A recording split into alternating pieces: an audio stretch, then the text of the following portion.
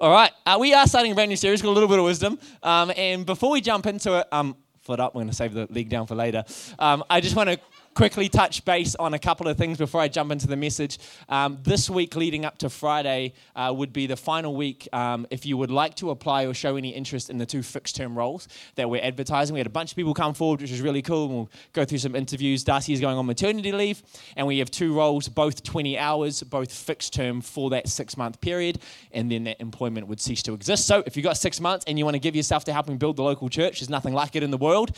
We have our small groups and events coordinator working with our small group leaders to help train them and release them and equip them, and a bit of admin around our events. And then the other role is overseeing our kids program. So TOTS, Sparks, and Power Zone from primary school age downwards, just working with our current program leads to bring some extra strength and stability there in the season ahead. If any of that excites you, then come speak to me afterwards, or there is a tab on our website somewhere about jobs. You can go find it, all right? If you're tech savvy, you'll figure it out. If you're not, come see me and we can chat about that. All right. Let's pray, and then we're going to jump into a message I got for you this morning called What Would Wisdom Say? Father God, I thank you that you're the source of our wisdom, that you're a good God who speaks to his people. We learned about that last week. God, let us have our hearts and minds open to what it is that you want to say to us today. God, we don't want to come in thinking we've got all the answers already, but we look to an infinite, personal, expansive God, and we pray, God, that you would speak to us a word in season today that makes sense, that equips us for our future ahead. In Jesus' name, amen. Amen. Well, I want to start by sharing just a brief story that I'm very aware I've shared before. I may have even shared it twice. That's the life of a preacher. That's what we do.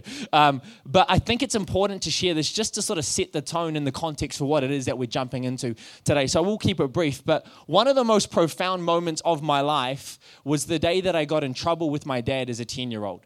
I had gotten up to some sort of mischief, and he had given me a good old-fashioned backside correction.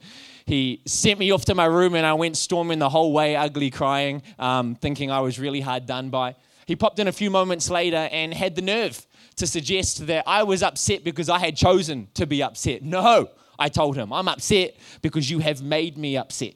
Well, as he left the room and I sat there pondering on his words, I realized pretty quickly that, in fact, that statement was true. That I still, even in my upsetness, maintain the ability to stop myself crying, to put a smile on my face, and to choose my response. It turns out this whole time I was actually in control. Well, my dad suddenly passed away in 2012, and I don't think he has any idea on how massive this moment of correction was for me. It is one of the most valuable things that I've ever learned in my life. As I look back on it, I don't think it was just knowledge, I think it was wisdom. My dad had come to know something to be true, and in a passing moment, he was able to instill that into his son. He was able to pass on that wisdom in a way that has stuck with me ever since.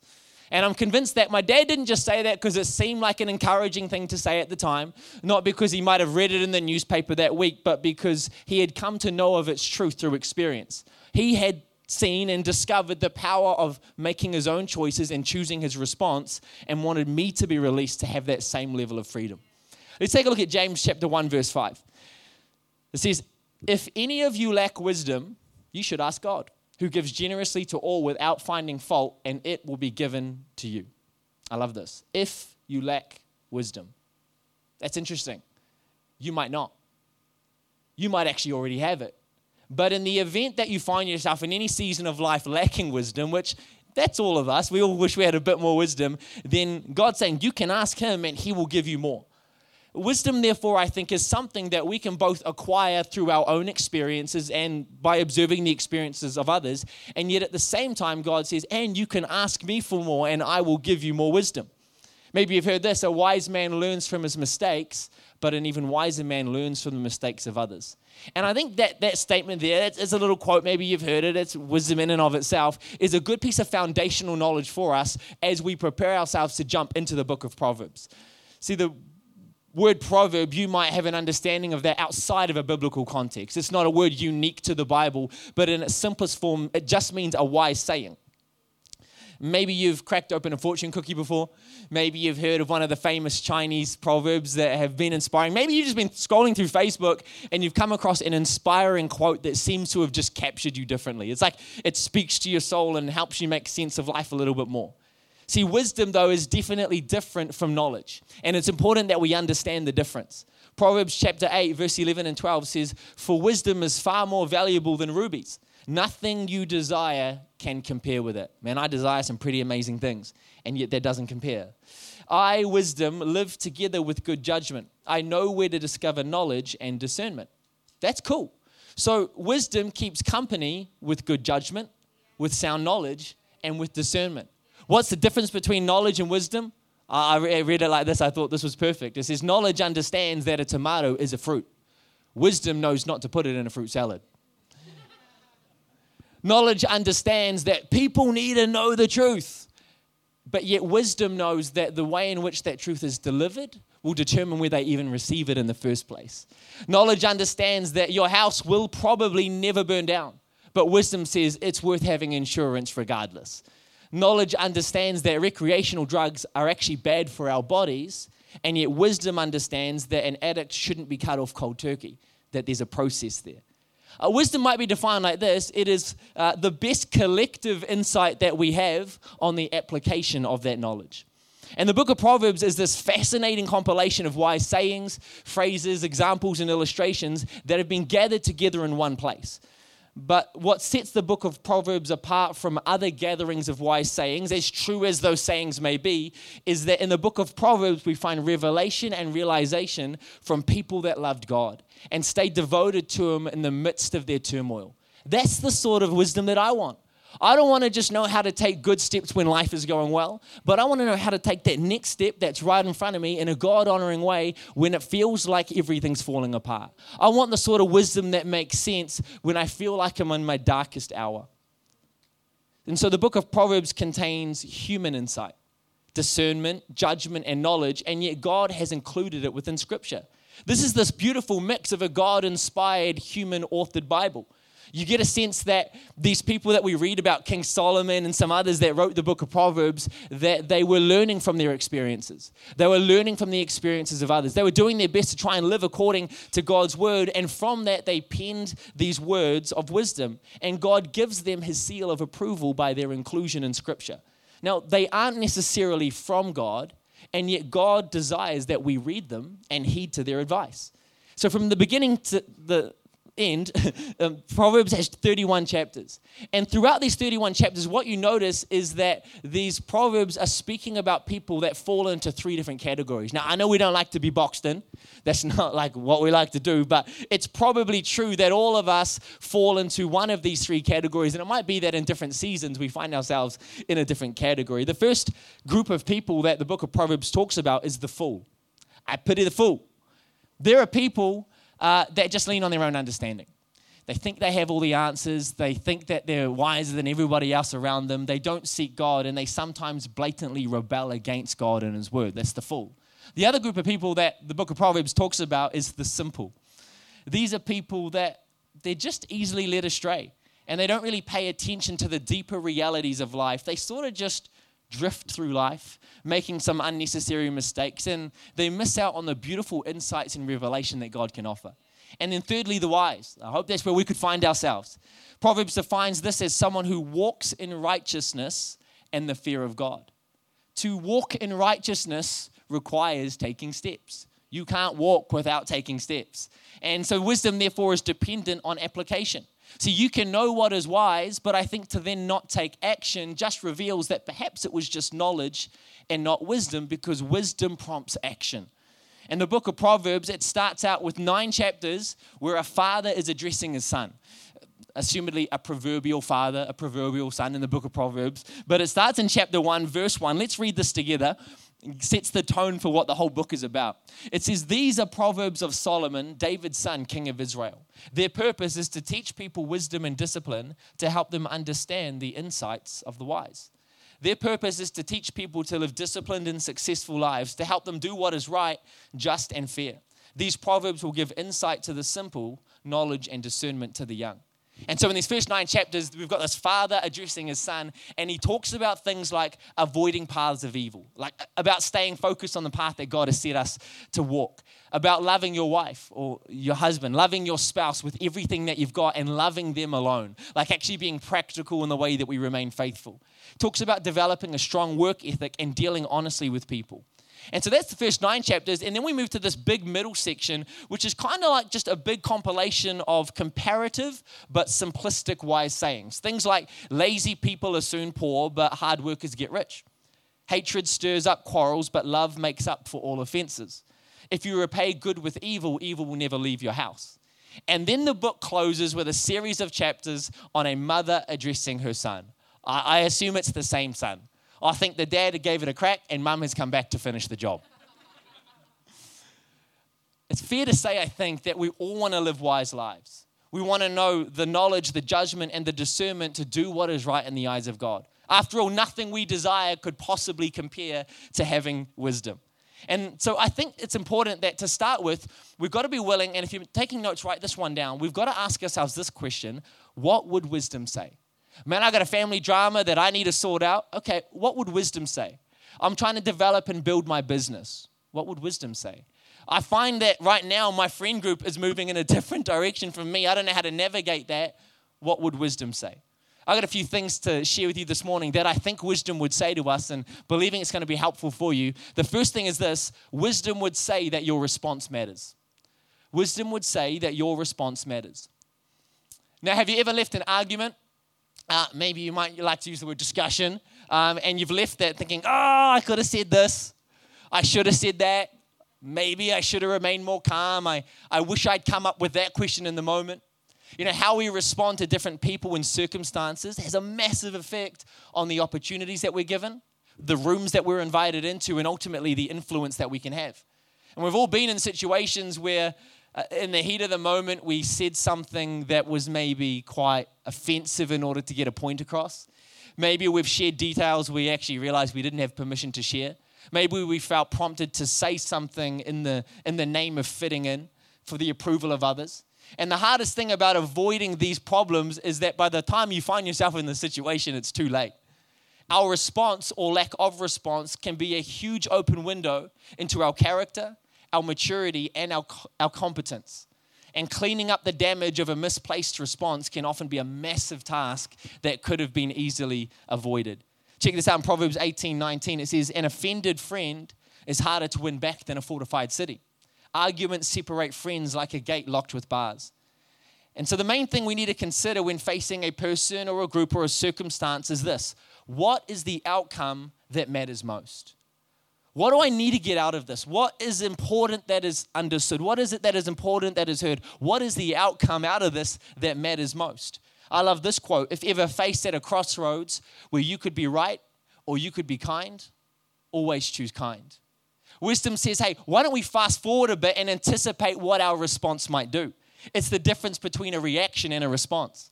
See, a reaction is decided in the moment.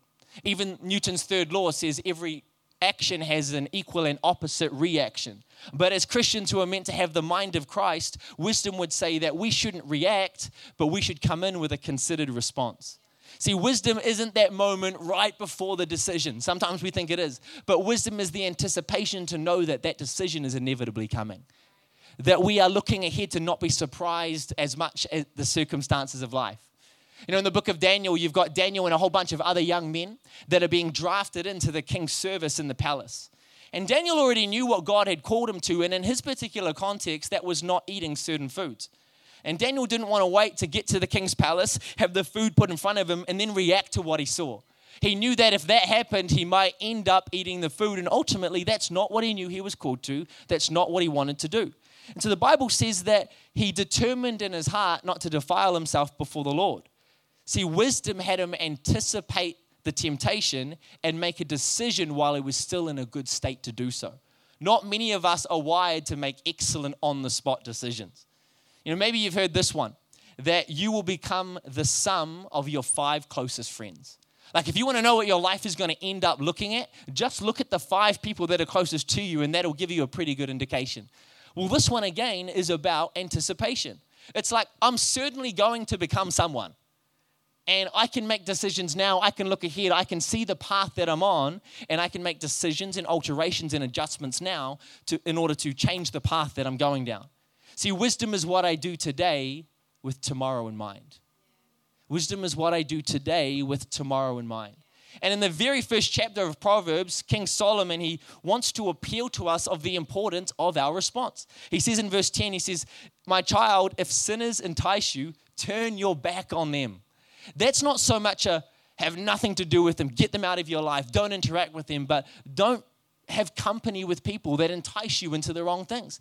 The scripture goes on to say, run, like run for the hills from people if you find yourself being enticed into the sinful way of life. If you don't, you're going to be sucked in. Our response really matters. And so what are some considerations as we look forward? Okay, cool. So I'm not going to be surprised at the circumstances of life. I'm going to predetermine my response. What are some considerations as we prepare ourselves to do that? Well, the first one is this: you can't take your words back.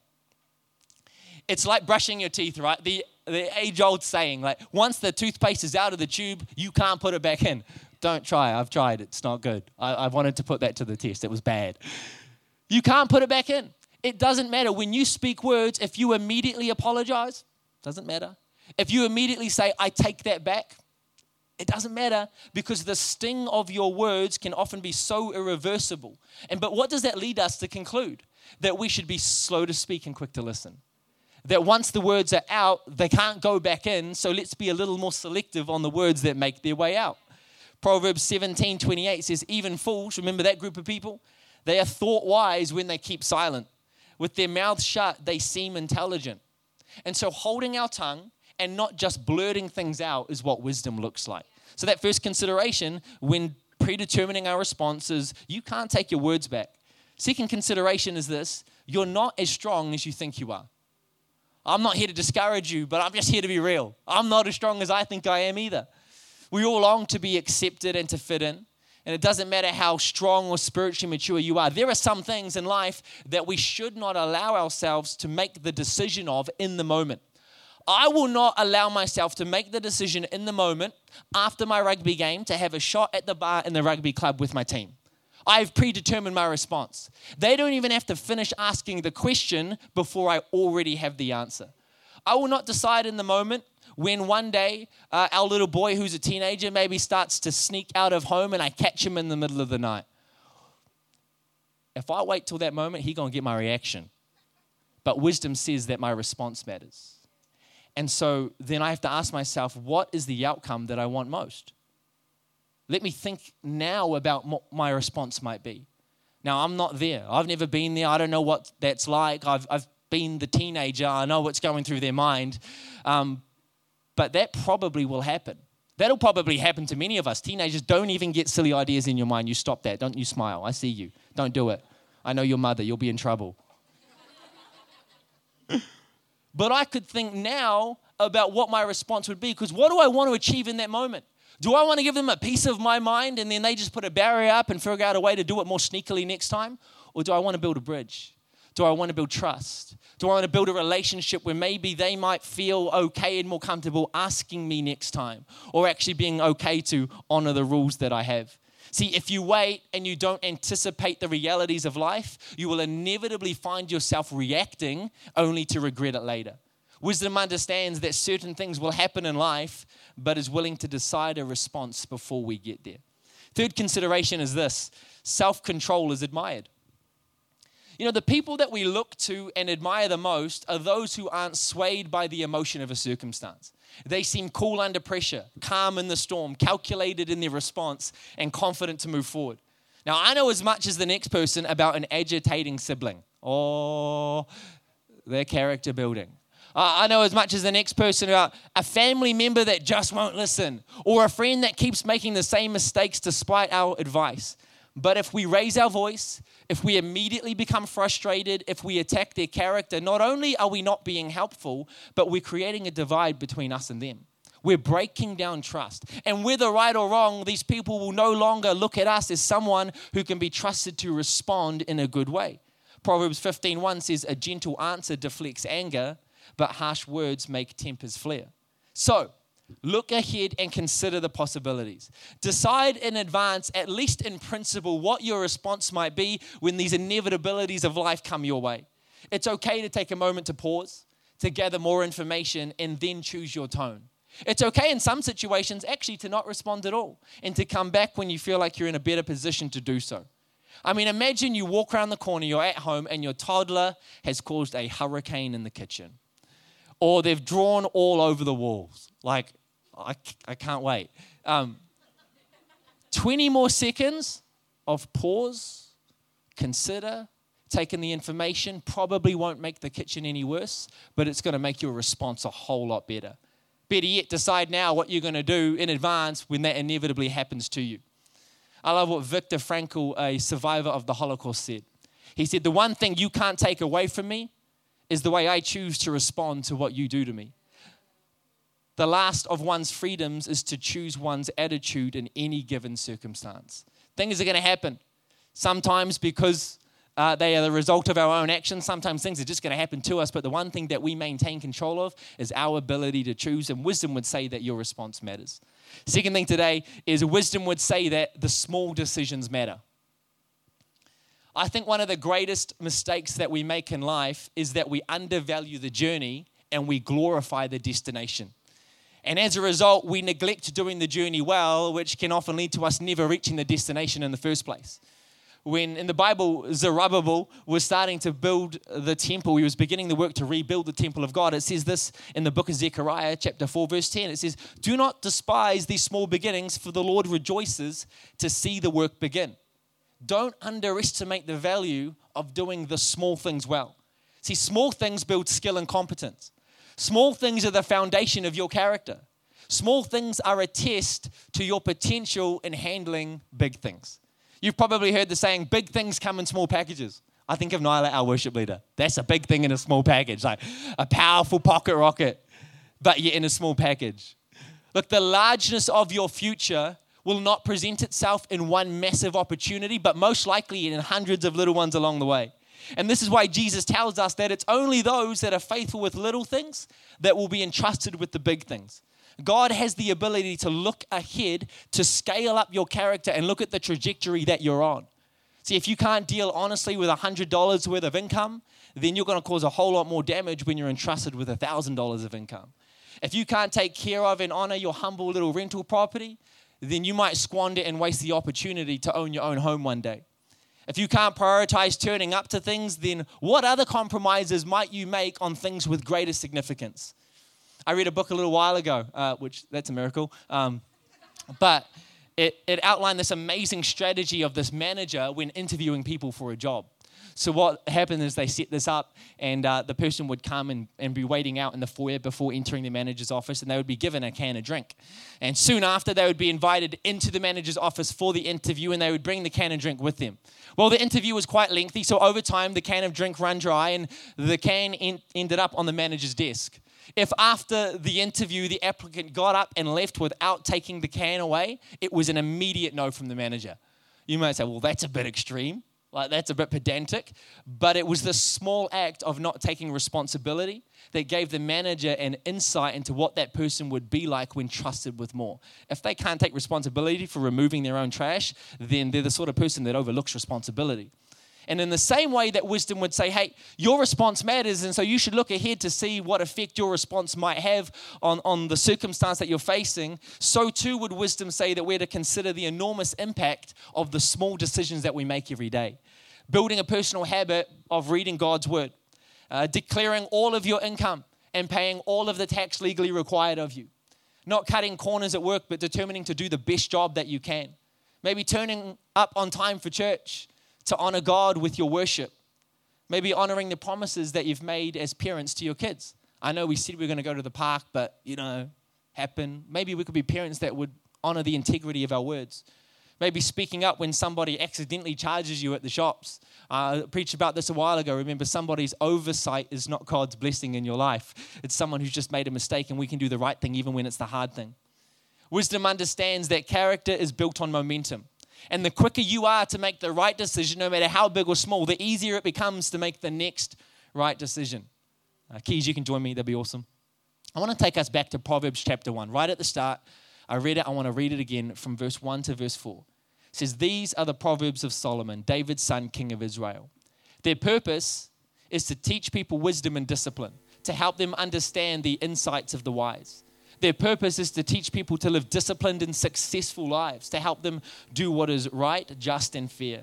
These proverbs will give insight to the simple, knowledge and discernment to the young.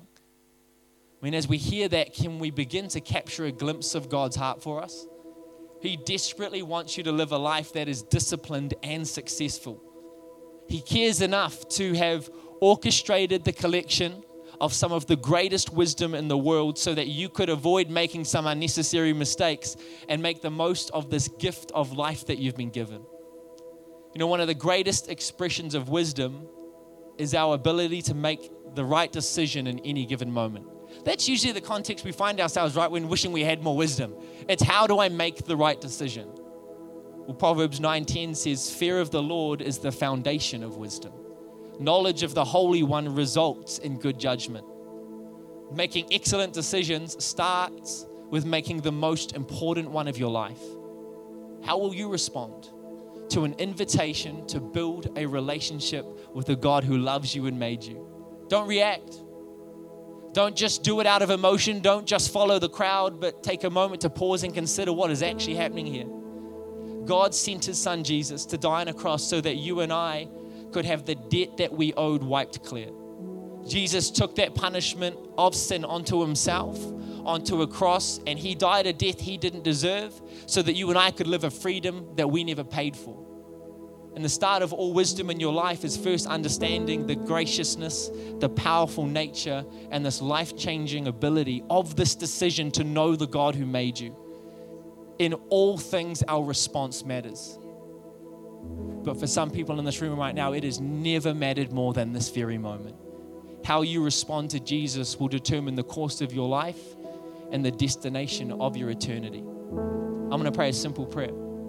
I say simple because it's not complicated and we don't need to overthink it. But then it's complex, and that the result of this prayer, if you were to pray it honestly, is that your entire life and your eternity are transformed forever. Don't respond. Don't react, rather, just out of emotion. Like, I want heaven, I want to know God. True, but I need you to know what that means. I don't want you to just make a wishy-washy decision only to back out of it again later. That's not what Jesus is after. Jesus didn't kind of half sort of die on a cross, kind of half rise again, but he went all the way and all the way back up to get all of you. And I want to invite you to pray a prayer today where you would say, God, I'm all in. I don't have every answer. I don't know what the end of my path looks like, but I do know that I want this next step to be in step with you, and I want you to be there with me. God wants to make you brand new. Bible says that every single one of us have sinned. We've chosen ways that are against God's ways. We've thought we've known it better, and we've tried to do it in our own strength. God sees that, and he's not threatened by it. He saw it coming. He anticipated what you might do. And in anticipation of what you might do, he already had a plan. And he sent his son Jesus to die on that cross. Because all of us have sin, and that sin, the Bible says the punishment for that is death. So all of us owe death.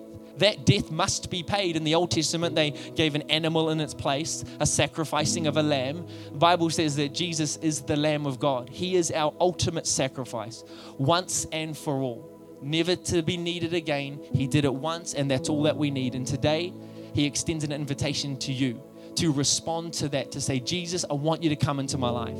I want you to forgive me of my sin. I want the slate wiped clean. I want to be broken free from the bondage that sin has had in my life.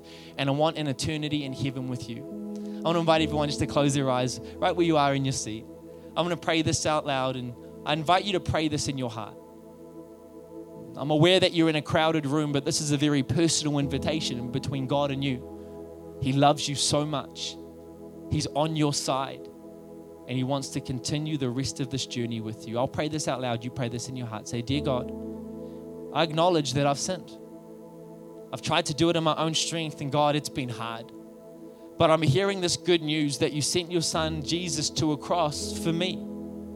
I believe that he died on that cross and that he rose again so that I could have freedom, so that I could have forgiveness, so that I could know you, God. And so today I turn from my old life of sin. I turn to a brand new life with you. I ask you, God, to lead me and guide me in that, to bring the right people around me. I pray, God, that you forgive me, and I thank you that you do. In this moment, I choose to give you my whole life, holding nothing back.